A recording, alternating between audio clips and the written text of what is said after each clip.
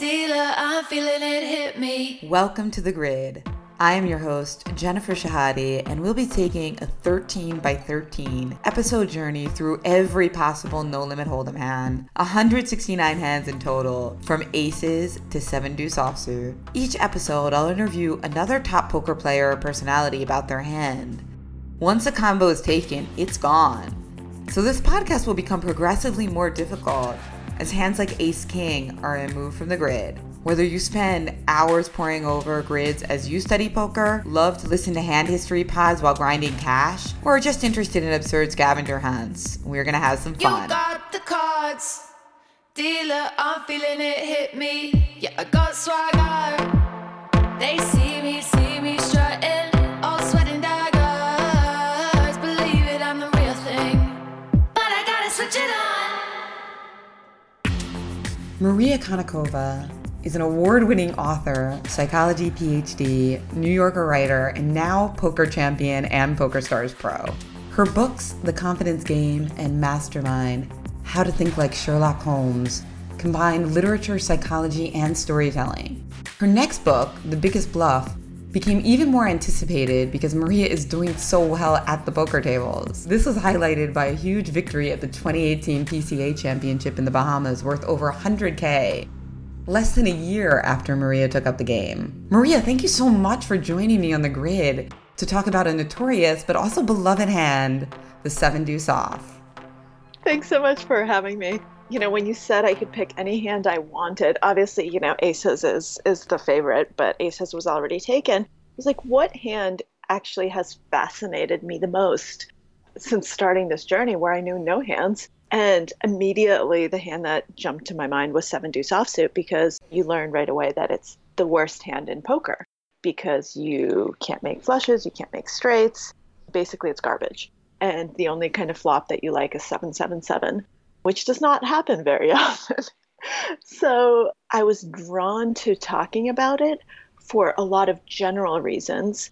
And only then did I realize, actually, I have a specific hand where I ended up in a hand with 7-deuce offsuit. Ooh, I'm so excited to hear it. Take us through the main one that inspired you to pick this holding. So it was a very funny situation. It was last summer at a side event for the World Series of Poker in Las Vegas.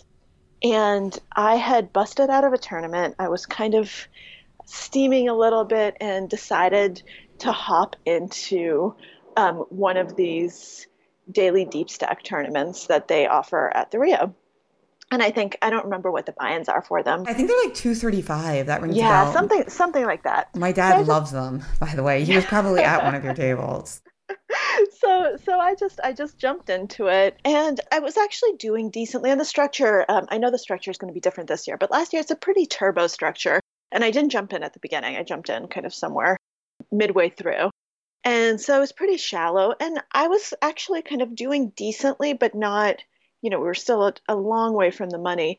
And all of a sudden I get a text from one of my friends saying, hey, we're here earlier than expected because some friends were coming in from out of town. We made this dinner reservation. We hope you can join us. And I was like, oh my God, I really want to go. I haven't seen you in forever. I don't really, I only jumped into this tournament that I wasn't even planning on playing because I was steaming. And I said, yeah, absolutely, I'll be there. Let me just basically get rid of my chips. So I just started raising every single hand. And then I realized that people were folding. So I started shoving every hand. And I actually announced to the table that I was going to be doing this. I said, listen, guys, I need to go to dinner. So I'm not even going to look at my cards. And I started winning with the most crazy hands in the world because people would call me and I would double. And I would look at my cards and it would be something like 8-4 offsuit and I'd end up hitting quad eights. It was just crazy. And I ended up building up a huge stack. And then I realized I can't go to dinner. I actually am going to have to play because rather than busting, I am now the chip leader of this daily deep stacks tournament. And then there I am sitting with 7-deuce offsuit. At this point, I decided to start playing again because it wouldn't be an interesting hand if I was just shoving every two. And I decide, you know what, my image at this point is so insane that the sane thing to do would be to fold this, but I'm just going to raise and see what happens. So I raised and got called in multiple spots because at this point people realize that I'm just a lunatic. But no one's re-raising me because they know that I'm also capable of shoving with any two cards because that's exactly what I've been doing for the last hour. And the flop comes ace, king, X, definitely not a deuce. And it checks to me. I continuation bet pretty big. I think like 2/3 pot. Both people call.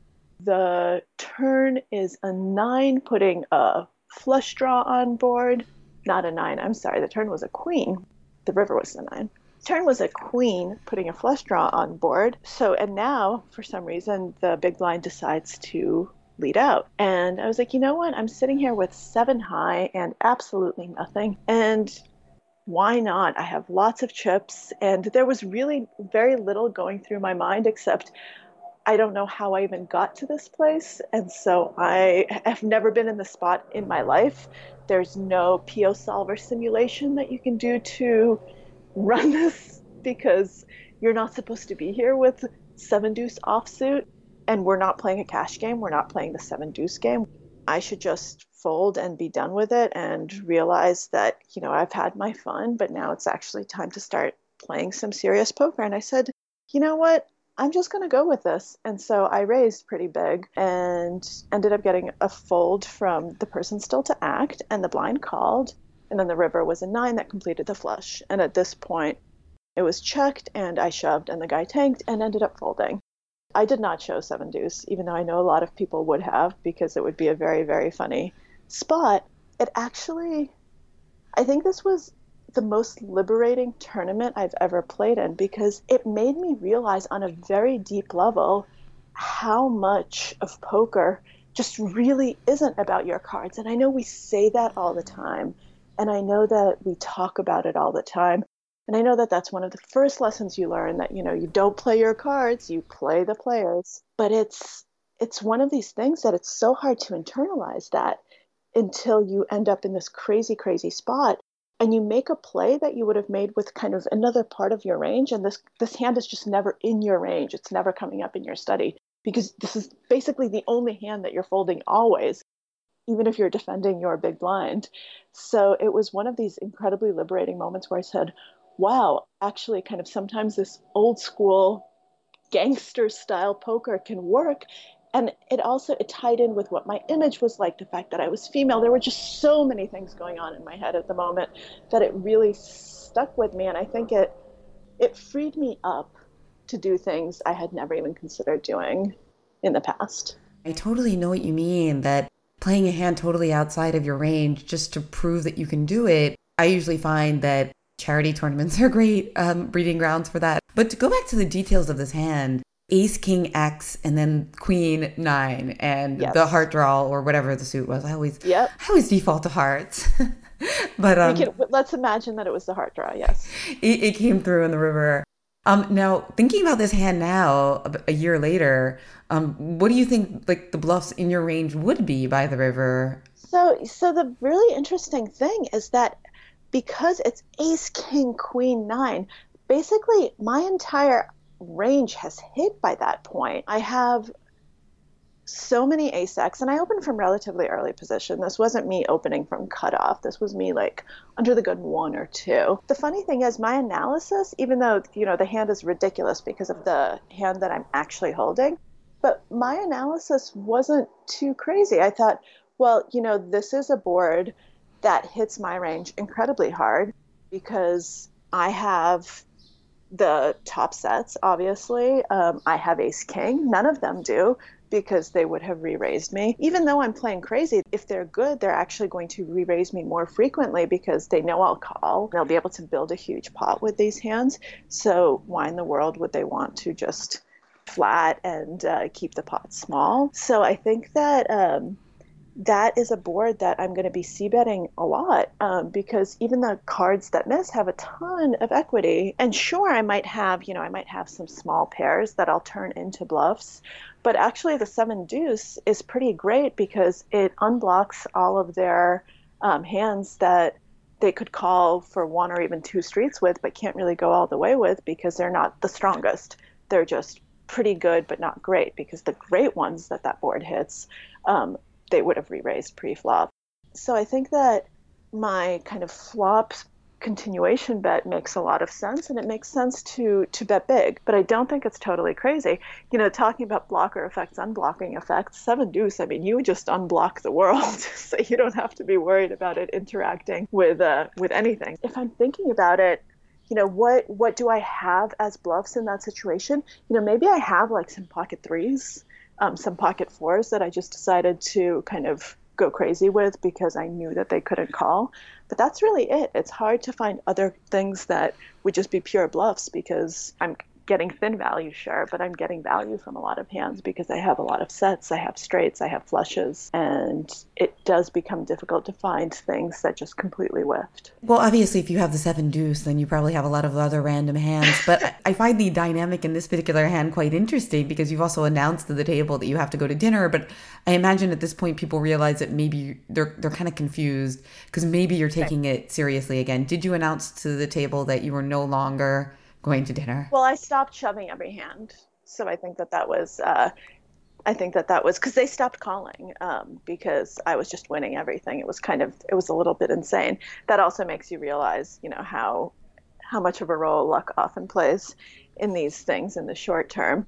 I think after I won with quad eights with 8-4 offsuit, people stopped calling me because I kept knocking people out. But they did see that I started looking at my cards, and I had folded a few hands at that point. It was clear that I was no longer shoving any 2 cards. Right, yes. And then, of course, your stack's actually quite valuable because these events, Yes. I've seen these deep stack events. I've had friends who've done really well in them. It's like sometimes it's like $50,000 for first in a $200 tournament. I don't know the exact prize amount, but your stack was probably quite valuable at this point if you were a chip leader. Spoiler alert, I ended up bubbling. So my big stack did not end up getting me into the prize pool, because I think, to be perfectly honest, my mind just couldn't concentrate for the period of time needed to translate the stack into a cash. But yes, the stack was quite valuable at that point, and I don't think I had actually quite wrapped my mind around that, because to me it was still a $200 tournament that I wasn't planning on playing, and I hadn't really played a lot of those deep stacks before, so I didn't really know what the prize pools looked like. In retrospect, I was pretty dumb, which you learn from everything. Obviously, I was pretty dumb once I ran up a stack to then not realize that it was a very valuable stack. Instead, I was like, you know what, easy come, easy go, which is never a good attitude to have at the poker table, no matter how badly you're tilting. But it sounds like this was a kind of a mistake that wasn't typical for you to make. And I think, opening the 7 deuce and then going bananas with it, it's almost like it was a freeing mistake. And I kind of agree with you that in poker, it's important to make like all the different types of mistakes, because then you can kind of learn from them when you see them in other opponents as well. Yeah, absolutely. I learned a lot from this hand on every single level, because first of all, I realized that even though, you've never run an analysis with a specific hand because it's just never part of your range, you can still be intelligent about how you approach different boards, and that kind of, it helps you figure out that, yeah, this is not normally one of my bluffs here, obviously, because I should just fold the moment anyone does anything weird. But then you start to realize that analysis can get you to that point where you're able, if you understand what the analysis is telling you, then you can apply it to hands like 7 deuce. You can realize, okay, what is the big blind doing leading? That was one of the reasons I decided to raise, not because I had 7 deuce and it was doing anything particularly great for me. It was like, well, what are you really leading on this turn after you just call me pre-flop and call flop? It was a very strange spot in my mind for the big blind to lead. You're almost more free to look at the psychology and the dynamic of the hand, because you really aren't thinking about your cards, because your cards are trash. Your cards are so incredibly useless that all you can do really is just try to figure out what's going on with the rest of the hand. That's something I've been thinking about over the last couple of years as people are more invested in game theory. All types of players, whether they started out gravitating to poker or not that way. Your book's title is The Biggest Bluff. And I think there's a sense that perhaps out there people are under bluffing. And my theory for the reason that is that they know there's a certain type of class of hands that they're supposed to make bluffs in. And if they don't have a good randomizing technique, that means they're mixing those bluffs in based on their mood. So if their mood is not to bluff, then they're going to be under bluffing. Whereas maybe old school poker players, or before game theory became so widespread, people would mix all types of hands into their bluffs, not just like the ones they were supposed to. Then they might approach a better frequency, even though they weren't going about it in the correct way. The end result might actually be closer to like the right amount of bluffs. Yeah, I think that is actually a really interesting thing to think about. And it also, I think one of the reasons that just seven deuce as a hand, and not necessarily the specific hand, appeals to me is because it speaks to a lot of what drives some people to enter the world of poker, and what drives a lot of recreational players, but also a lot of professional players.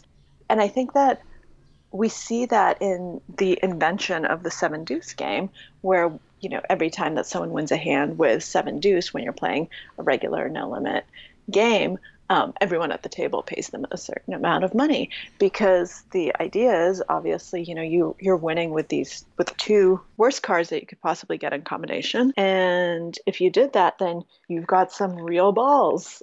You've got some real machismo. You've really got what it takes to be kind of a shark at the poker table. And I think this really speaks to a lot of the origins of what people found interesting about poker, or not interesting, but kind of motivating. And to me, it speaks to kind of some of the bad things in poker, but also some of the things that as a female I can take advantage of in poker, which is this desire to kind of show that you're able to just pull off these insane bluffs with seven deuce. I totally agree. I mean, seven deuce is a fascinating holding because there's so much emotion tied to it. Obviously, one of the points of the grid is to show that there are so many bad hands, but they all have their distinct values and they're there. And I think that's important to remember, because people are kind of like, when they're starting out, they often whine, I'm getting like 9-4 off every hand. When am I going to get aces or ace king? Well, yeah, of course, it's much more likely to get a bad hand than a good hand because there are so many bad hands. So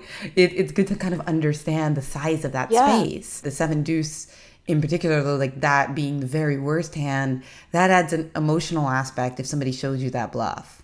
Absolutely. So what I was going to say is that a lot of people in my shoes, they would have showed the seven deuce because they're so proud whenever they're able to win a substantial pot with a seven deuce or with a bluff. They just, they love showing. And I never show my cards just because I think it's good policy not to reveal information. But I would never do that because I actually, I don't want anyone to feel bad. I was trying to prove something to myself, not to prove something to anyone else.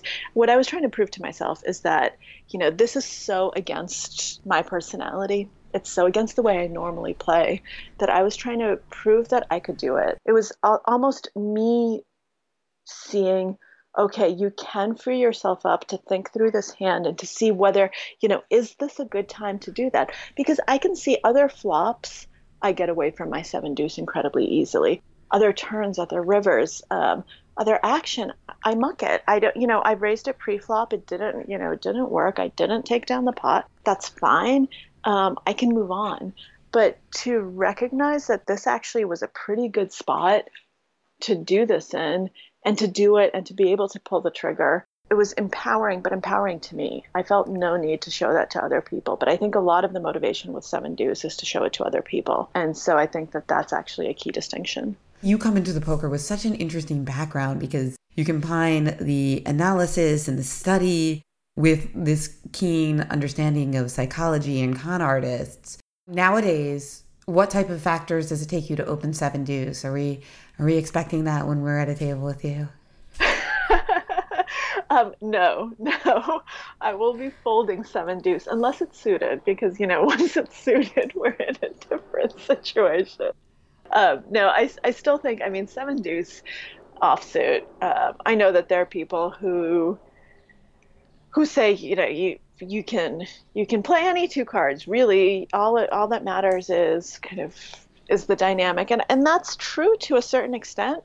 But in my mind, why do seven deuce, right? There are better candidates for crappy cards when you've been card dead. Because I think one of the things that this also kind of taught me was that even if you're card dead, you can actually use that to your advantage because your image shifts and then you can start opening things like seven deuce. But even if you're card dead, you're going to get better hands than seven deuce and hands that can actually do something that will be easier to play post flop. That said, now that we've done this podcast, I might throw in a seven deuce or two this summer just to see what happens. Yes, that'd be great. And then let me know and I'll just like We relink. can do a follow up podcast. Yes, more seven But deuce. but that I do think like there's a beauty to the hand because it is so divorced from general strategy and it actually forces you to think creatively. It forces you to think in a nonlinear way. It forces you to engage the parts of your brain that you stop engaging when you're just working with solvers all the time. When you're playing something that you've never analyzed, it forces you to like think creatively. Well, how many bluffs do I have here? Like, is this somehow counterfeit what I would be bluffing with normally? Like, you have to go through a much more detailed thought process just because it's a situation that you probably haven't been in before. And I think that that's really interesting.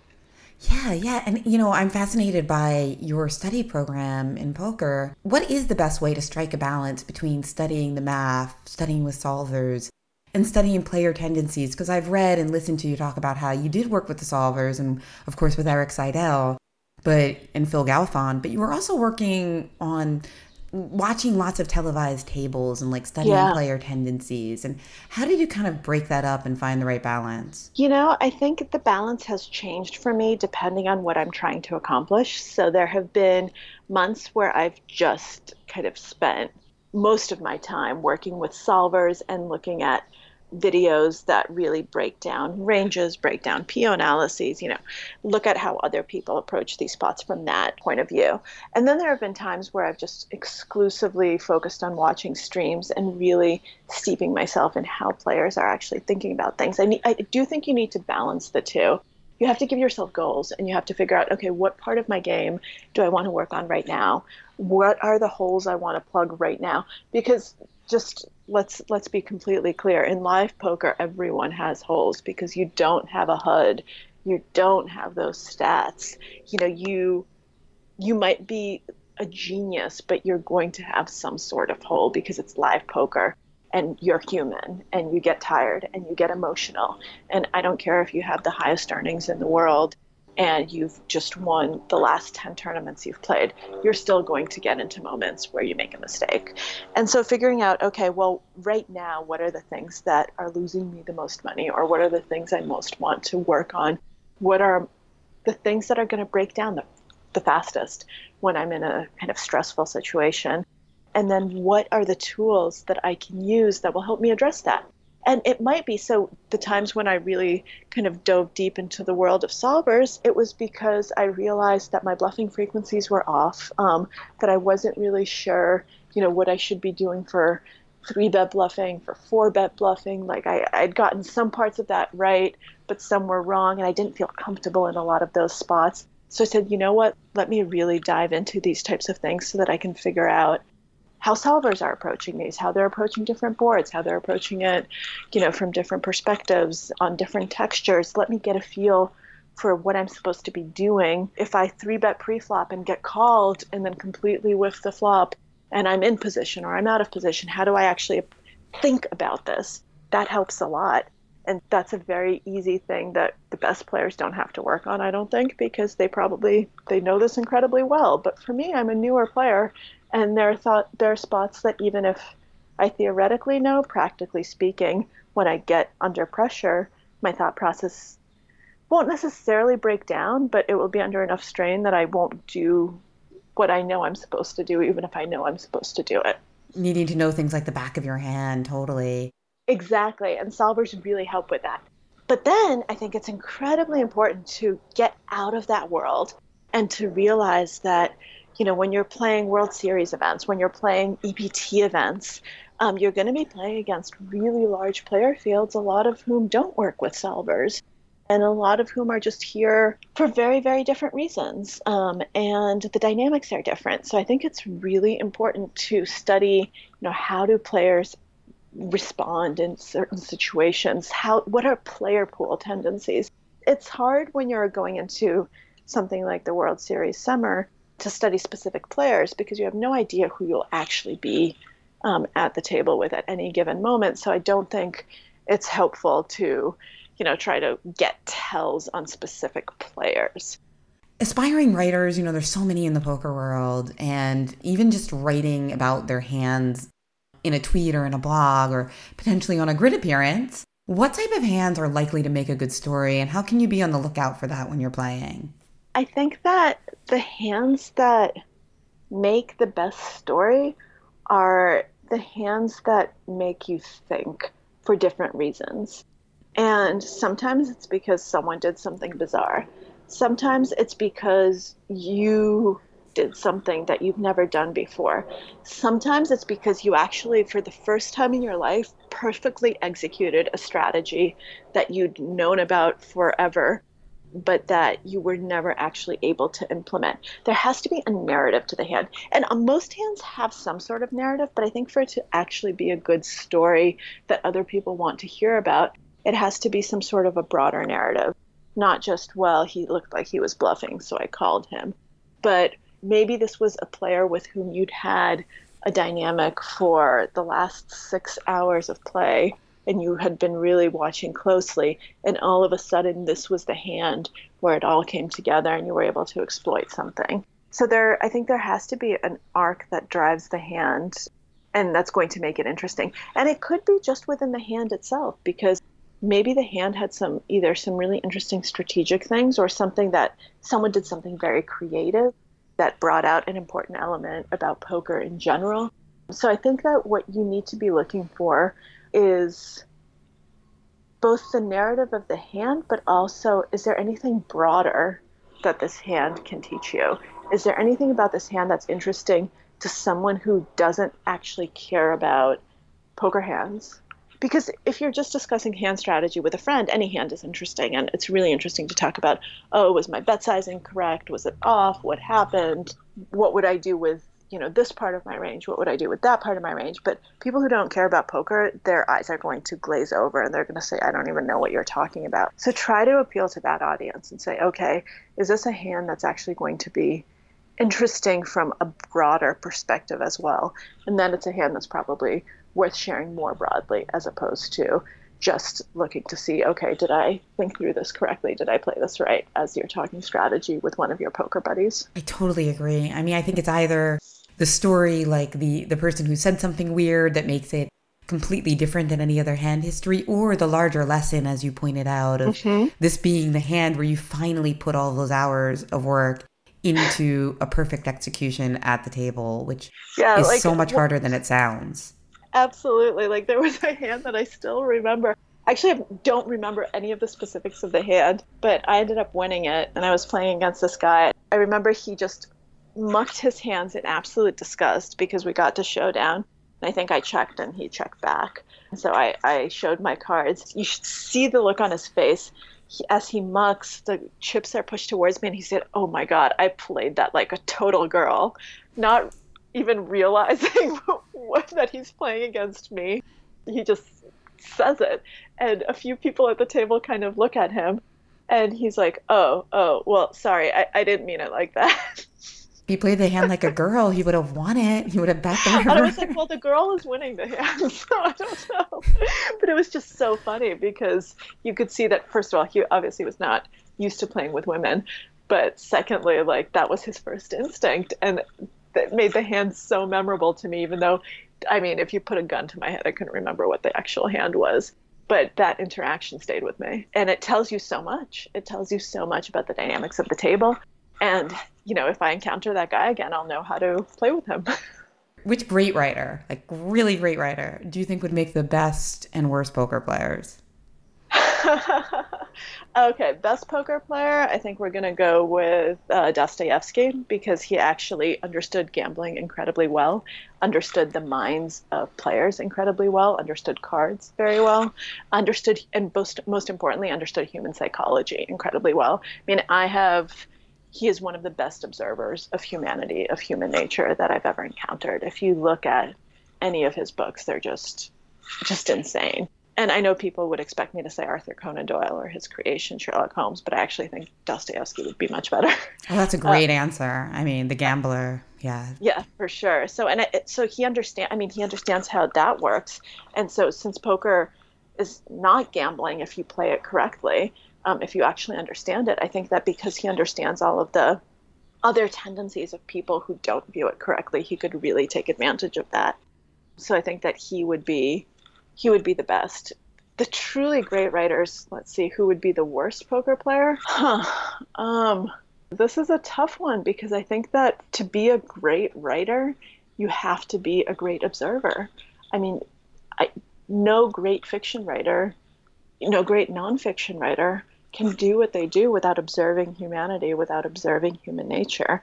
And so if you're a great writer, you already have a lot of what it takes to be a good poker player. So I guess it would be someone who would be completely uninterested in it and would think it was a total waste of time. Maybe someone like James Joyce would actually be pretty bad at poker because he wouldn't care and he'd think that it was too below him and he'd want to poke fun and take advantage of everyone at the table and show them how much smarter he was than everyone else. And whenever you have an attitude like that, you're never going to be good.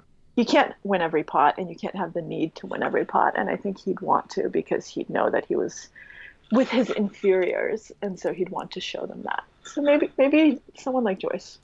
Great answers. After those two answers, I totally am ready to download Crime and Punishment on my Kindle because it's been a long time. And your answer just really makes me nostalgic to reread Dostoevsky. Not so much James Joyce.